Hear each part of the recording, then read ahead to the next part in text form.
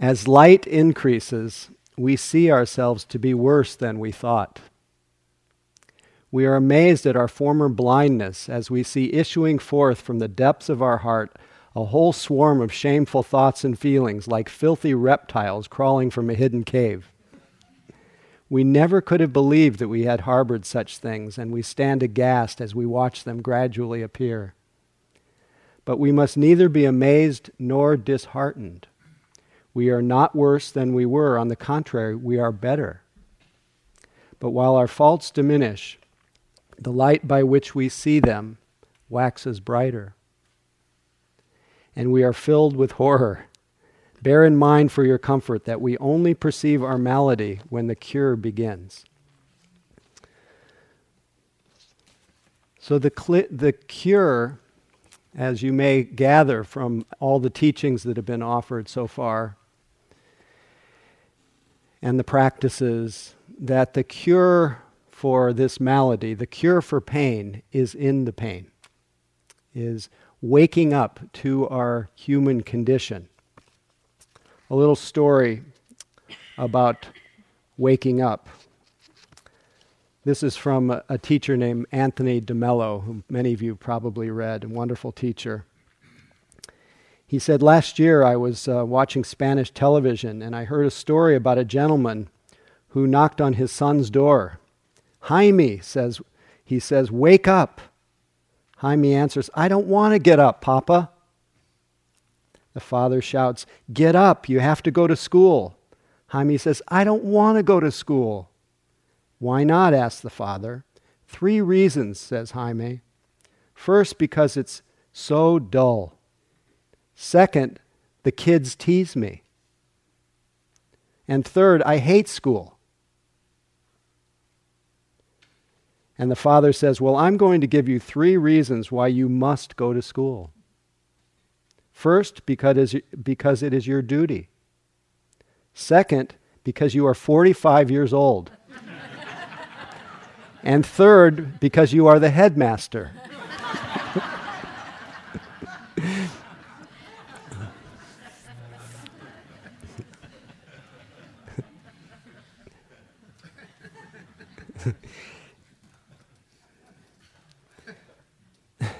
Everything that we offer is in behalf of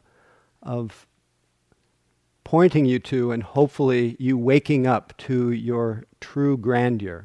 This a tremendous capacity in each of us for freedom and balance, and a capacity to sit in the middle of this world with all its joys and its sorrows, with a heart that's at ease, a mind that's balanced, eyes that are clear, heart that is tender. And that's what it's all about. And all the teachings are asking us to wake up and look at what our predicament is.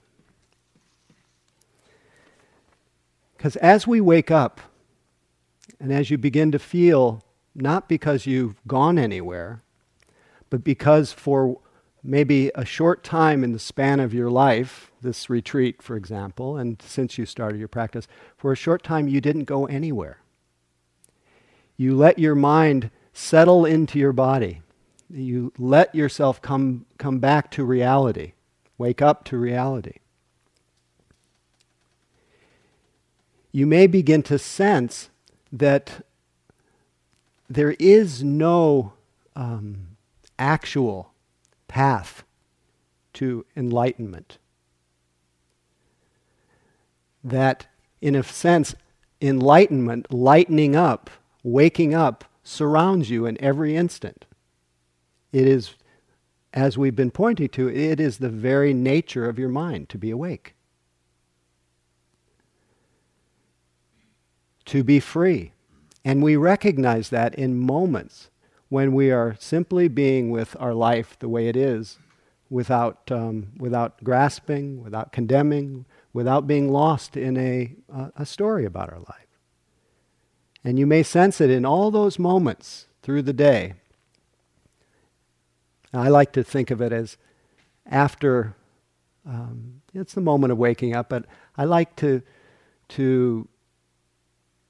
to highlight those moments, and that we can do right now even, after your last thought has passed and before the next one comes. Notice what your experience is when you're not, when you're just simply awake to what's here. What do you find when you've, after your last, we'll say it, drama is gone and before the next one comes? Anybody willing to say what you experience when you're simply awake to what's here? And when I ask this question, I ask you not to consult your memory. Peace. Peace. Anyone else? Well-being. Space. Quiet. Frustration. Okay. Bliss. Wow. Brighter vision. Yes.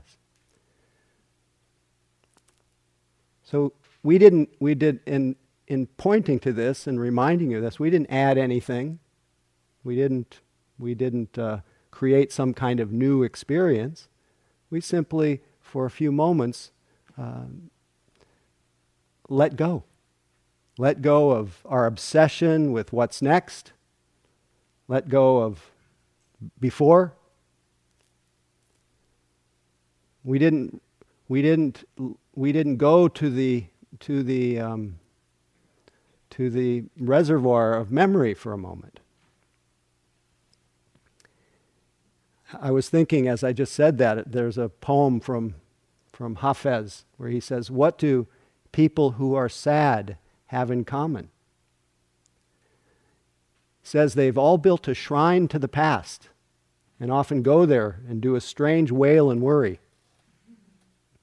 What's the beginning of happiness? It's to not be so religious like that. It's called Stop Being So Religious. And I wrote a second verse.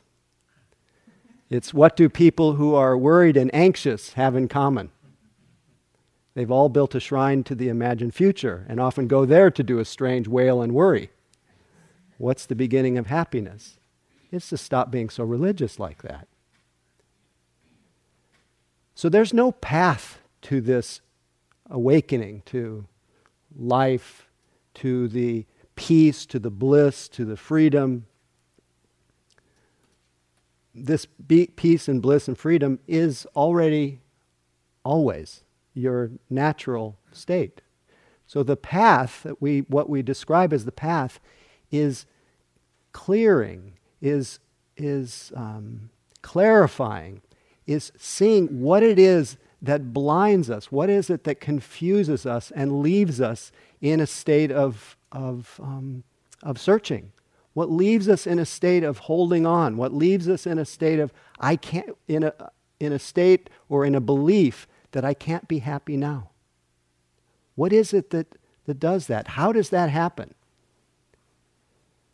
Because really the Buddha, as he tried to figure it out himself, and after trying, as all of you know, he tried to find happiness. He was called the happy one, but he wasn't so happy. He was just like the rest of us when we're in a state of confusion. He wasn't so happy, and he tried to maximize the world of this extraordinary world of sense pleasures. He saw that this world of sense pleasures is so delicious. When James spoke about this fathom-long body, where it lies the world, or lies the whole of the world, the extended version of that, within this fathom-long body with its senses and its perceptions and inner sense, lies the world. So these senses register an extraordinary array of experiences. And they're beautiful. They're beautiful and they're horrible and they're amazingly intoxicating. But he saw something about the world of the senses that was really significant. As he was relative to other people in his time, he could exhaust the world of pleasure.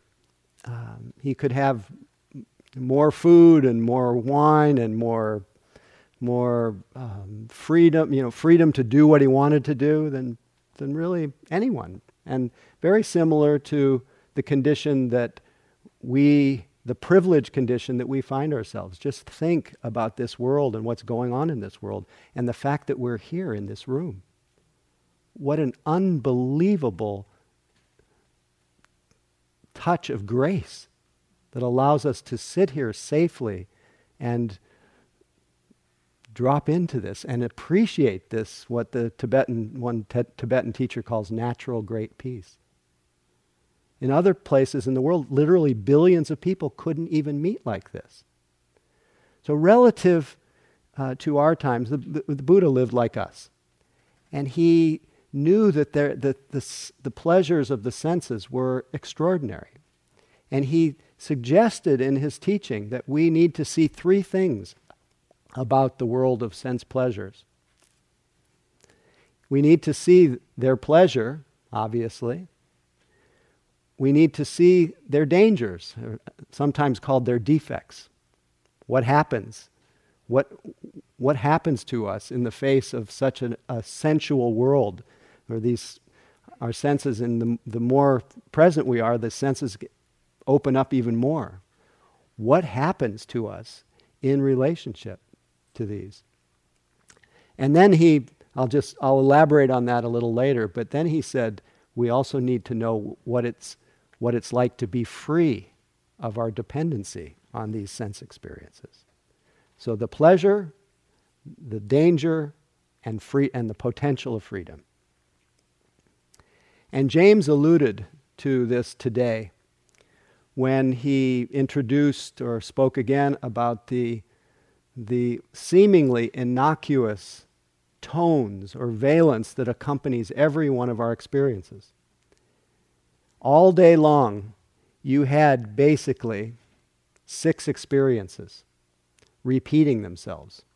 You had sights, you had smells, you had tastes, you had sounds, you had sensations, you had thoughts. Did I miss any? Thoughts and emotions, the same. So you have basically 6, called the 6 doors of perception: the eyes, the ears, the nose, the tongue, the body, and what we call the 6th door of perception, the mind. And you had the totality of your experience today, sometimes called the all, were these 6 experiences repeating themselves. And each one of those 6 experiences that you had all day, I find it amazing that entire drama that I think is that whole show, that it seems so dramatic, my day. It really is nothing other than 6 experiences. In some way, nothing happened. And yet it seems like high drama on the open range or whatever. It's craziness. Just like Bhante Gunaratna says. Each one of those 6 experiences is accompanied with a feeling tone, a valence that is conditioned by our past experience of that particular sense experience. So, for example, for one person, when they walk down the road toward the end of the road, they start to pick up the scent of horse manure. Any of you smell the horse manure? Now, for some people, that produces a pleasant feeling. It has pleasant historical associations, and there's a sense of, believe it or not, liking it that quickly follows. And what happens when that moment of pleasure is felt and it's liked, and if it goes unnoticed, what our mind does is it produces a little bit of a charge, I like it, and that little charge then gives off another electrical charge in the form of memories, associations, and then maybe even a plan to go horseback riding when we get done with the retreat.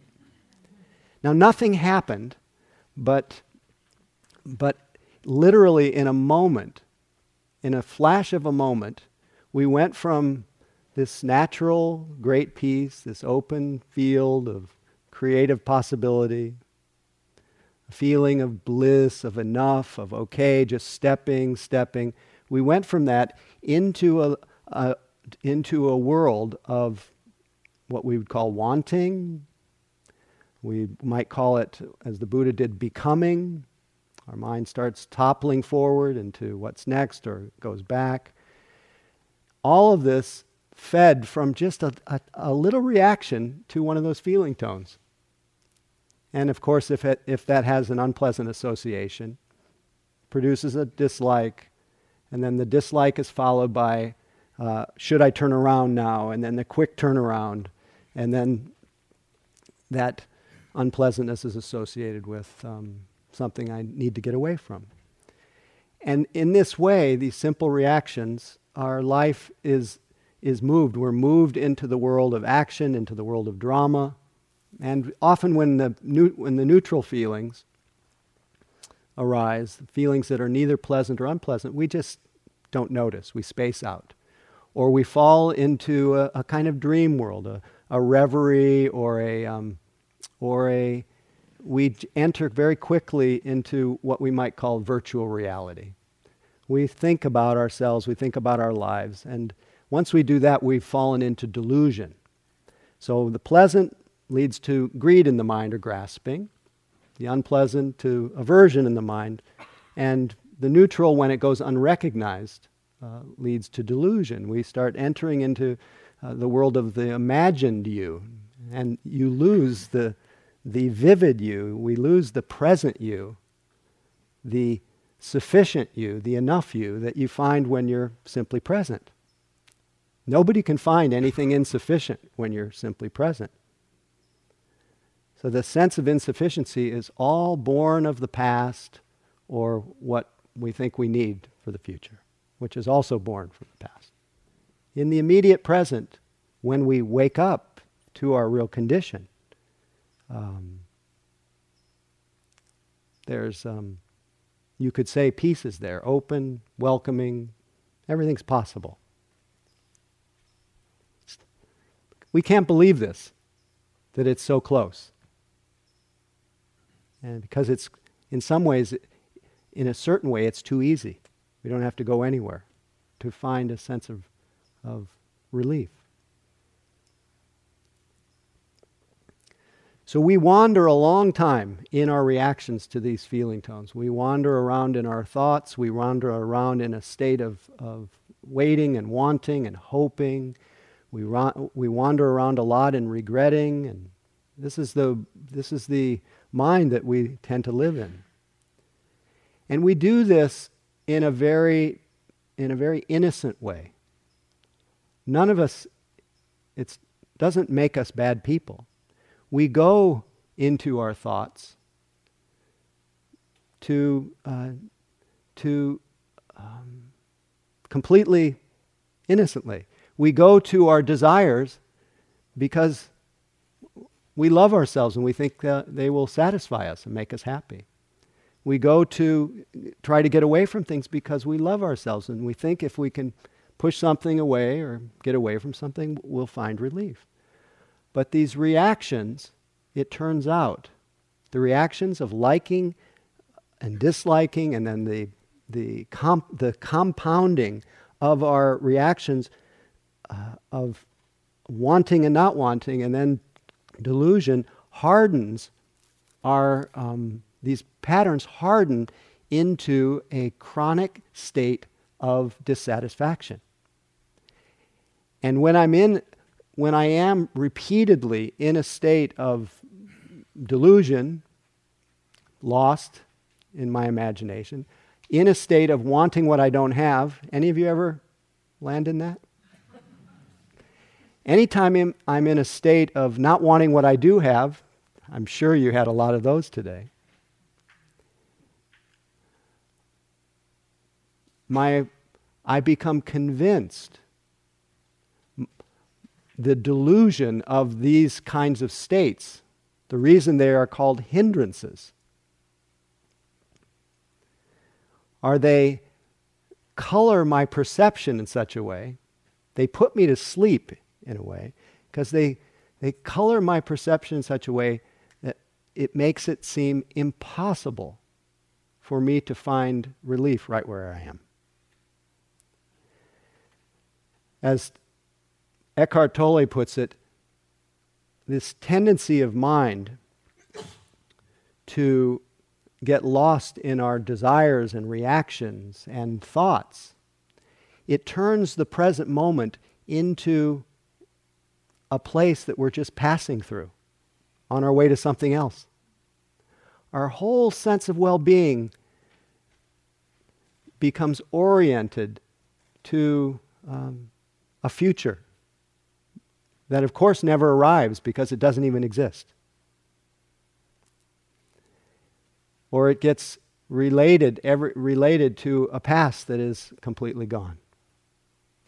But it turns the present moment into something that's just not the source of real joy, not the source of relief. He says it turns it into a pass-through on the way to something else, or it turns it into an obstacle.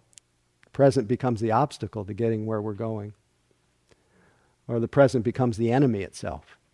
And all this happens in our minds in reaction to the only place that we can find life. The only reality is found right where you're sitting. Everything else is imaginary. So at least I'll speak for myself, my happiness for you as you settle in here, as the dust begins to settle, as your mind settles into your body, as you start to experience a space of openness, as you start to be able to accommodate and not have to leave the pleasurable experiences and the unpleasant experiences, and even begin to sense and hover and remain in the neutral experiences, you start to, as Thich Nhat Hanh says, you start to reclaim your heritage. That's why I'm so happy. He says, you who are the richest person on earth, who've been going around begging for a living, stop being that destitute child. Come home, reclaim your heritage. Our mind will constantly convince us that we have to go elsewhere to find relief. The bell has to ring in order to find relief. Any of you ever think that? Isn't it true that the bell becomes the secret to happiness?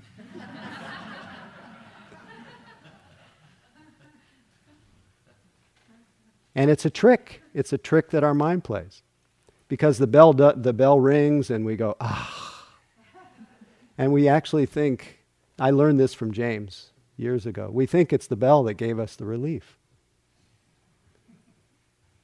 But what really gives us the relief is that we're no longer bound up in that state of waiting, in the state of wanting. And just to think that we are taught from day one to stay in a state of wanting. Again, this is very innocent. Sogyal Rinpoche puts it like this, describing our whole culture. He says, sometimes I think that the greatest achievement of modern culture is its brilliant selling of samsara. That means this endless waiting and wandering. This brilliant selling of samsara and its barren distractions, which means really unreliable distractions. I don't know if I'd call them barren, but I'll just read what he has to say. Modern society seems to me a celebration of all the things that lead away from the truth, make truth hard to live for, and discourage people from even believing that it exists. And to think that all this springs from a civilization that claims to adore life, but actually starves it of any real meaning, that endlessly speaks of making people happy, but in fact blocks their way to the source of real joy. This modern samsara feeds off an anxiety and depression that it fosters and trains us all in, and carefully nurtures with a consumer machine that needs to keep us greedy to keep going.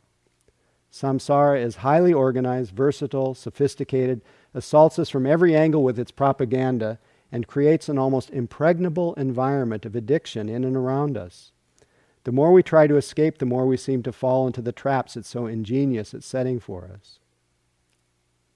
Obsessed then with false hopes, dreams and ambitions which promise happiness but actually lead us to misery, we're like people crawling through an endless desert dying of thirst. And all that samsara holds out to us to drink is a cup of salt water designed to make us thirstier.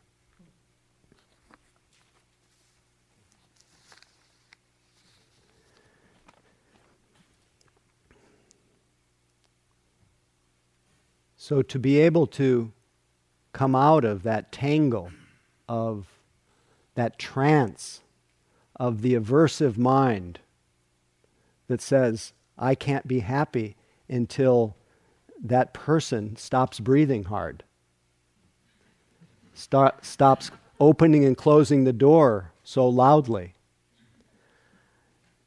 till they stop taking so much food in the lunch line.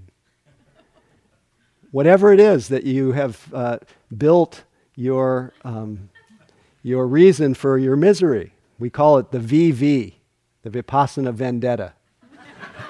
Somebody who turns out within a span of a minute to become the source of all your suffering.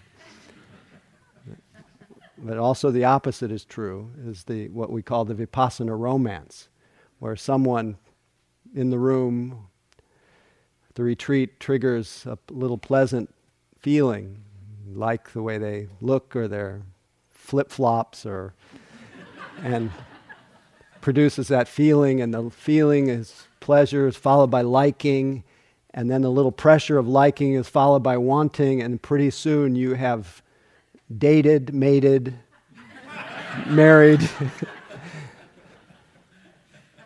gotten exhausted, and are certain that you're ruining the other person's retreat, and they can feel and nothing happened. Nothing happened. But our mind becomes entranced, and it becomes the belief that I'm finally going to get what I want. This is to be able to not stop this. This will keep going on until perhaps the day you die. But to be able to wake up, like Anthony DeMello says, and see, oh, this is the wanting mind. This is the aversive mind. This is a dream about myself. This isn't myself. This is virtual me. I'm not measurable in real time.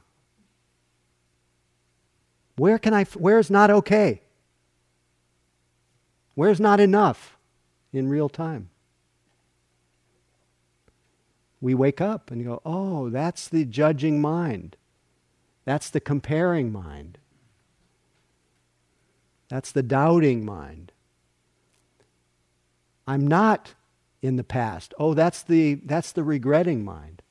I'm not in the future. Oh, that's the worrying mind. As Hafez says, he says, now that all your worry has proved to be such an unhealthy occupation, it's time to get a better job. And that's what we do here. We get a better job, the job of waking up to what our mind does, waking up to the world the way it is, waking up to seeing clearly. That's, as James spoke about vipassana, seeing clearly, seeing things as they are. So the Buddha found himself in the same predicament of putting, as he described it, putting misplaced faith in being in a state of becoming, of being obsessed with what's next, getting what he wanted, getting rid of what he didn't want. He woke up out of that. And what woke him up was a yearning to find. He wanted only one thing. He wanted to feel a reliable, an unshakable sense of relief. He wanted to be happy. And that yearning led him to a very, very profound desire. So as you hear this, the Buddha was filled with desire. And you can hear by that particular desire that some desires are very, very wholesome. They're healthy. They're those desires that desire to end suffering. It's so genuine. It's so much an expression of our love of ourselves. Our love of life is I want to be happy.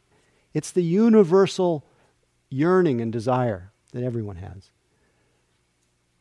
But over the course of his practice, he discerned what kinds of desires lead to endless wandering and more desires, and what kind of desires lead to the cessation, to the fading of that compulsion, that addiction that we tend to be caught up in. So if you try to just stop having desires, that's mental illness. That is fundamentalism.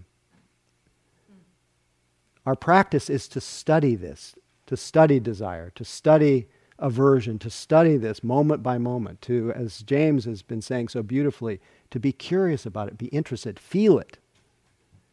The objects of your desire are endless, usually. But the state of wanting, the state of waiting, the state of hoping, it's often unexamined. And it's often a very painful state. It's often a state of suspended happiness. It puts us in a trance.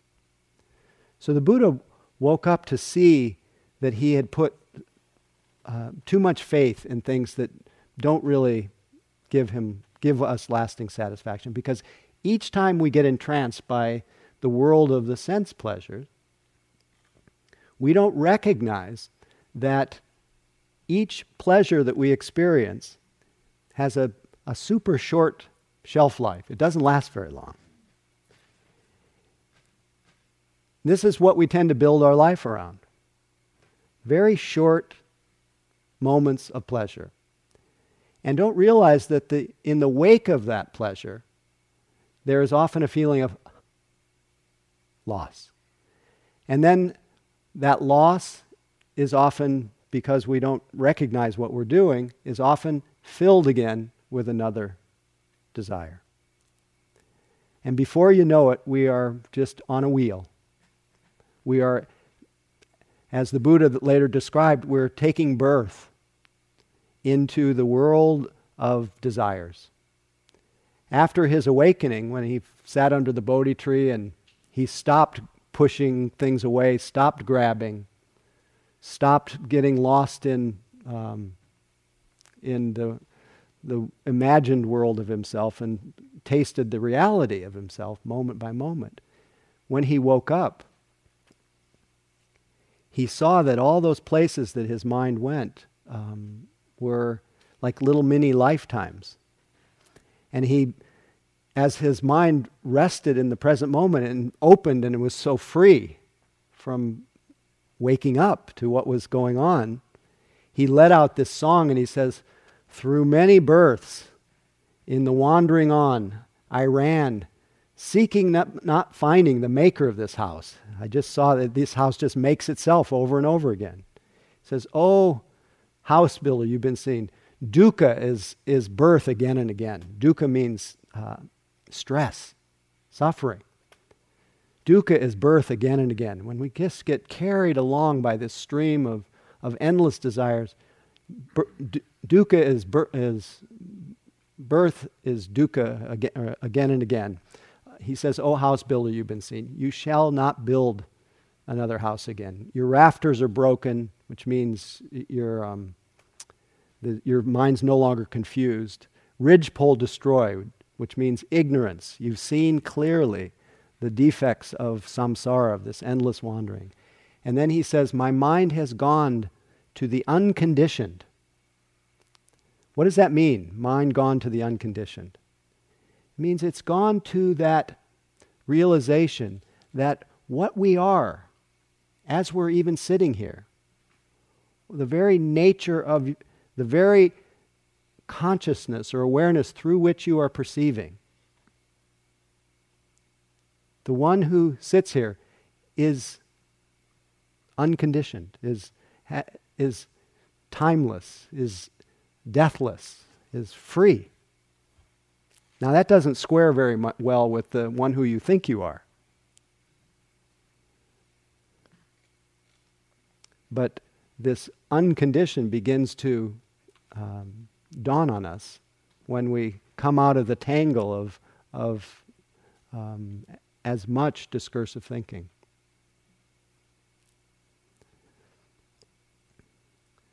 So when the Buddha woke up and he saw the way our mind goes again and again into this endless wandering, this samsaric loop, turning the present moment into the only place we have life, into a place that we're just kind of passing through, he saw that what he realized was so close, and it was so wondrous, and it was so, in some ways, so easy. Didn't have to go anywhere. And so vast. He didn't think anybody could get it. But then he saw that there were those with just a little dust on their eyes. And I consider everyone here those with a little dust. You wouldn't be here if you didn't have some inclination that freedom or peace is an inside job. It's not about getting somewhere. It's about settling back. And when he realized that there were those with a little dust, he then thought of those who he could share what he had learned. And what he shared, and what has been shared now for 2,600 years, basically the same thing. The river of the teaching has pretty much encapsulated in one main teaching. The teaching that hopefully you are realizing in real time, not just adopting as a view or a philosophy, but something that you're testing and realizing moment by moment. And it's the teaching called the Four Noble Truths.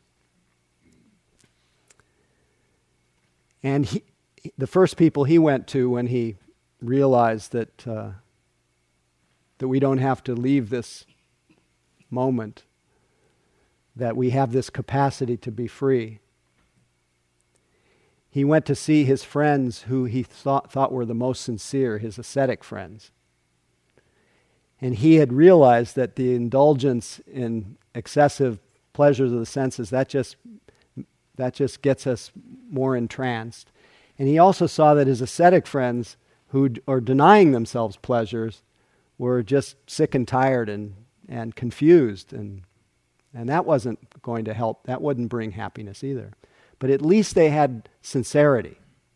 I think James spoke of sincerity. They had sincerity and what seemed like a true desire to be happy that they had articulated to themselves. It wasn't just kind of a vague sense of, feed me, feed me.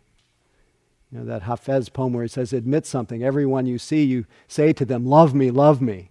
He says, you don't say this out loud, otherwise someone would call the cops. But this longing for us to connect. He goes on to say, why don't you become the one with the full moon in each eye? That's always offering to everyone else that love that they're longing for. So he went to his ascetic friends, and he then shared this teaching called the Four Noble Truths. It's called the turning of the wheel of the Dharma Chakra Sutta, Dhammacakka Sutta. And in it, he said, this is how you wake up. This is how you wake up. He says the first thing you need to do is recognize and open to the fact that if you are born into this world, you will encounter a lot of things that are difficult to bear, that are hard to be with. You will encounter stress. You will encounter dissatisfaction. You will encounter the pain of being born, the pain of sickness, the pain of dying, the pain of not getting what you want, not wanting what you get, of loss, of separation from that which you hold near and dear. This is what you will encounter. This is what you need to know is the truth about your experience. Not to adopt an attitude about this, but to see it clearly, to see it as it is, to learn to navigate this, to find peace with this. Because if you can't find peace with this, if you can't make peace with the way things actually are, then you will end up in the second noble truth. You will end up in a state, what he called the cause of suffering, the cause of mental suffering, what turns the basic challenges and stresses of life into mental suffering is this intense tendency of mind toward grasping and condemning, this intense chronic habit of wanting things to be other than the way they are, which expresses itself in a continuous chronic way as wanting pleasure, wanting to become something, wanting what's next, wanting to stop whatever's going on. The extreme version of wanting to stop things is the suicidal impulse. We know that craving for non-existence is just another form of a strong compulsion to get away from the pain of life. Now, even that desire to have it all stop, or the desire for more, the desire to become, it comes out of love. But we have not recognized that that kind of love leads to more suffering. That method, that medicine, makes it harder for us to find peace. So how many times today did you notice yourself being averse to what was present? Wanting what you didn't have? I know this is our condition. The beauty of the practice is that the very, what we call torments of the mind, that which torments us and makes us think we can't be happy now, when those experiences are brought into the light of awareness, as the light shines brighter, as that Francois Fenelon said. When those experiences are brought into our heart and mind, the very thing that when we don't recognize it torments us, those very same qualities of mind, of wanting, of waiting, of longing, of loneliness, those very same experiences, instead of tormenting us, they tenderize us. They become, as Trungpa Rinpoche calls, the manure of Bodhi. They become the cause of our awakening. They become our path. That's why I said the path is highlighting, is enlightening all those things that confuse us, that bind us, that when we miss, they make us feel like we can't be happy. When we see them, they bring us right back to this vital point. That is the wanting mind. That's the aversive mind. I'm still here. Is there any evidence for anything missing right now? I can ask myself that question once I've seen what's going on.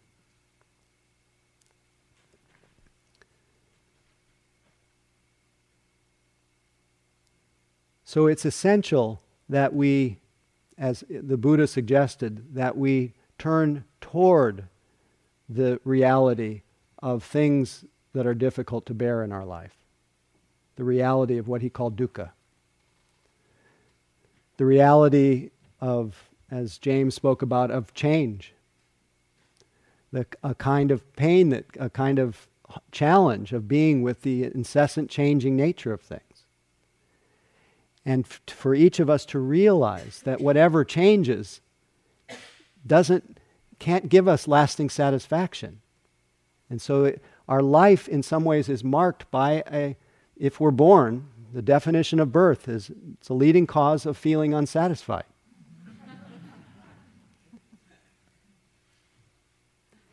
And as James highlighted so beautifully, another mark of our experience that we have to come to terms with, part of the challenge of our life is it's in some way out of our control. It's sometimes described as anatta, not self. It's another way of saying it is not in control. It's not me. It's not mine. Everything is just happening. Even this mind and body. I can't tell this body not to get old. As Jack Kornfield calls this, rent-a-body. I can't be in denial of this if I want to be happy. What happens when we're in denial of the definition of birth being the leading cause of aging? What do? We rush to the testosterone store or to the cosmetic surgery or do everything to maintain what the Buddha called our pride in youth. And then maintain, which I think is built into our DNA, our pride in health. And then most importantly, maintaining our pride in life. And he said that when he saw the reality of sickness, old age, and death and really got it, turned his attention toward it, those three prides of youth, of health, and life just evaporated. And when that clinging, that grasping at youth and health and life fades away, what's there? Peace. Open, inviting, and comfortable. So if you have fallen into the second noble truth, the cause of suffering being this state of grasping, he had a prescription for that too, because he knew that most of us don't just stay at the first one and find peace. We usually are very far along the line of delusion and grasping and condemning, becoming. And he had a prescription. He said, you need to learn to let go. And if you, as Ajahn Chah puts it, if you let go a little, you'll have a little peace. If you let go a lot, you'll have a lot of peace. And if you let go completely, you'll have complete peace and freedom. Your struggles with the world will come to an end.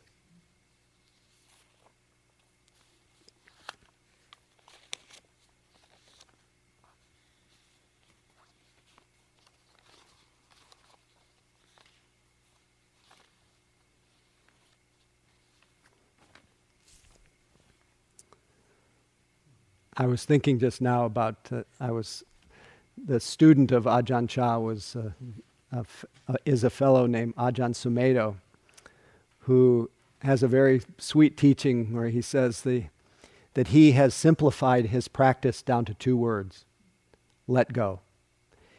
He goes on to say, rather than try to develop this practice and develop that and learn Pali and Sanskrit, the Madhyamaka, the Prajnaparamita, get ordinations in the Hinayana, the Mahayana, Vajrayana, and becoming the world-renowned authority on Buddhism and being invited to great international Buddhist conferences, let go. And then he says, he did nothing but this for about 2 years. Every time he tried to get somewhere or figure things out, he'd say, let go. Until the desire would fade out. So letting go doesn't mean getting rid of it. It means just letting yourself see what's arising in your mind, kissing the joy, kissing the pain, kissing everything as it flies. He says he did nothing but this for about 2 years. And then he realized there's nothing more sorrowful than having to attend international Buddhist conferences. So he suggests that you keep this refrain in your mind all the time, no matter where you are. Otherwise you'll become a great Buddhist. And remember, the Buddha wasn't a Buddhist. Buddha was awake. So are you. And the point of our practice is to stay that way and bloom, blossom. Let all the qualities that flow from wakefulness flower. Let them mature. If I'm open, I love more easily. I see more clearly. I act more intelligently. When I'm caught up in what I want to happen, I'm oblivious. I feel so separate. And we have this great capacity to connect and to love. That's why Rumi says failure is the key to the kingdom or queendom within. He says your prayer should be break the legs of what I want to happen. Humiliate my desire. Eat me like candy. It's spring and finally I have no will. We wake up. So the Buddha went on to say, he said that there is a truth of things that are hard to bear, the truth of unsatisfactoriness, truth of stress, and all the things that are hard to deal with in our life. This we must open to. The second truth, the cause of what turns it into mental suffering, is this grasping and condemning and becoming. This we must abandon, or we need to let go. And finally, I think the best news that I've been alluding to all night, that it's possible to experience a sense of freedom right in the middle of it all. To open our eyes, to open our hearts, and to find that peace that's there, that's open. As the Buddha said, there's a field of experience beyond this entire field of matter. So it's not necessarily material. Beyond the entire field of mind that is neither this world nor another, nor both, neither moon nor sun. This I call neither arising nor passing away. So it's not just something that comes and goes. It's unconditioned. This I call neither arising nor passing away, nor abiding, neither dying nor rebirth. It is without support, without development, without foundation. This is the end of suffering.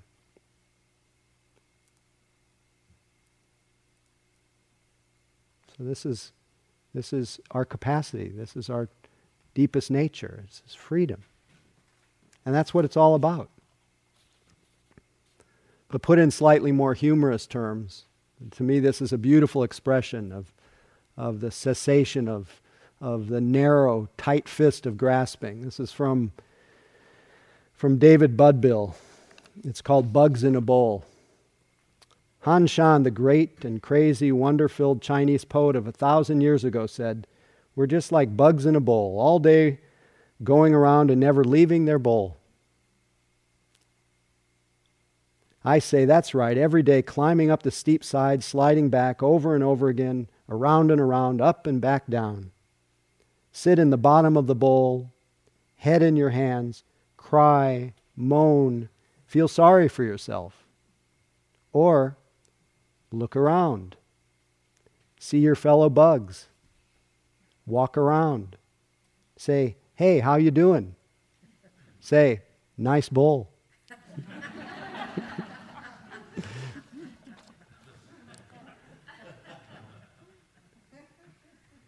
So this is a slightly humorous flavor, but I'd like to just share one more meditative version of this kind of opening. I always think of the poem from Donald Babcock called "The Little Duck," where he talks about the duck reposing in the immediate as if it were infinity, which it is. He says, and then he goes on to say, he eases himself into the boundless, right where it touches him. So we ease ourselves into this freedom, this natural peace, by settling into life right where it's touching you. Means right with your immediate experience here. It's not some kind of exotic place, some end of the path that you get to. It is just a flowering of your awakening here and now. And so there's no need for us to postpone this. And that's why we give tremendous passion, if we can, to our practice. And it's not to get somewhere, it's to stay here.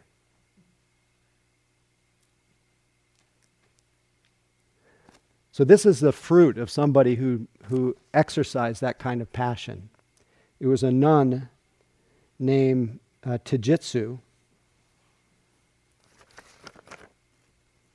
She lived in the 1700s. And we may not be practicing with this level of detail right now, but perhaps you'll get a feeling for it, even though it's not the level of specificity that we've been dealing with yet, because it's kind of early in the retreat. Standing on the small porch of Hakujan, she saw the shadow of a little wren cross the footpath, followed by the shadow of a hungry crow. And she saw that the little wren arose, abided, and fell away. And then she saw that arising arose, abided, and fell away. And that abiding arose, abided, and fell away. And that falling away arose, abided, and fell away. She saw that knowing this abided and fell away. Then she knew there was nothing more than this, no ground, nothing to lean on stronger than the cane she held. Nothing to lean upon at all, and no one leaning. And she opened the clenched fist in her mind and let go and fell into the midst of everything.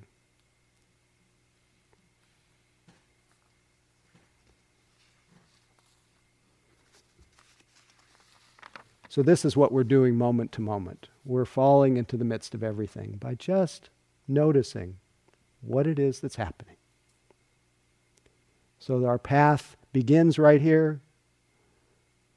It's followed right here. The path is here. And it ends right here.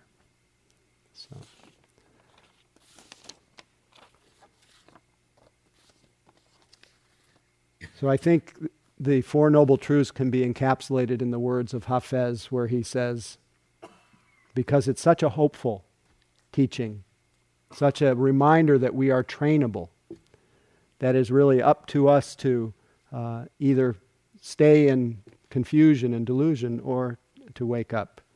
Hafez says, you carry all the ingredients to turn your life into a nightmare. Don't mix them. And I'll skip over the rest, where he says, you carry all the ingredients to turn your existence into joy. Mix them, mix them. So let's just sit in joy for a moment. You mentioned what the fourth noble truth is. You mentioned what the fourth noble truth is. Oh, thank you. Didn't get to the fourth noble truth. Thank you, Sharda. The fourth noble truth. So the first one we got is dukkha, cause of dukkha, the end of dukkha. And the fourth is the path leading to the end of dukkha, which I've been alluding to as your practice, which is the purification of our actions, the purification of our mind, which is the settling of our mind, the arousing of energy and concentration and mindfulness, and the purification of our view, which is the realization of the Four Noble Truths, and the inclination of our intentions toward love, toward generosity, toward renunciation, toward awakening.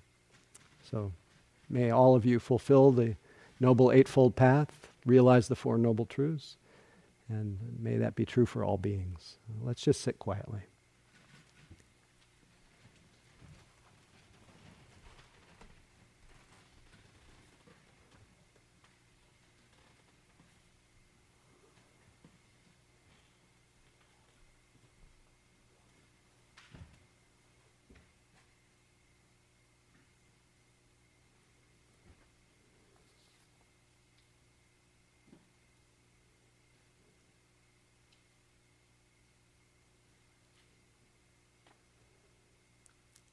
If you let go a little, you'll have a little peace.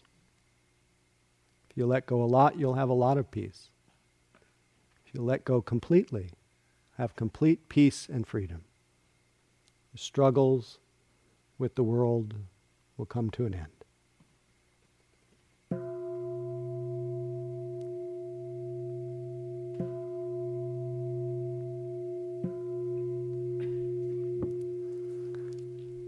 Thank you for your enduring attention.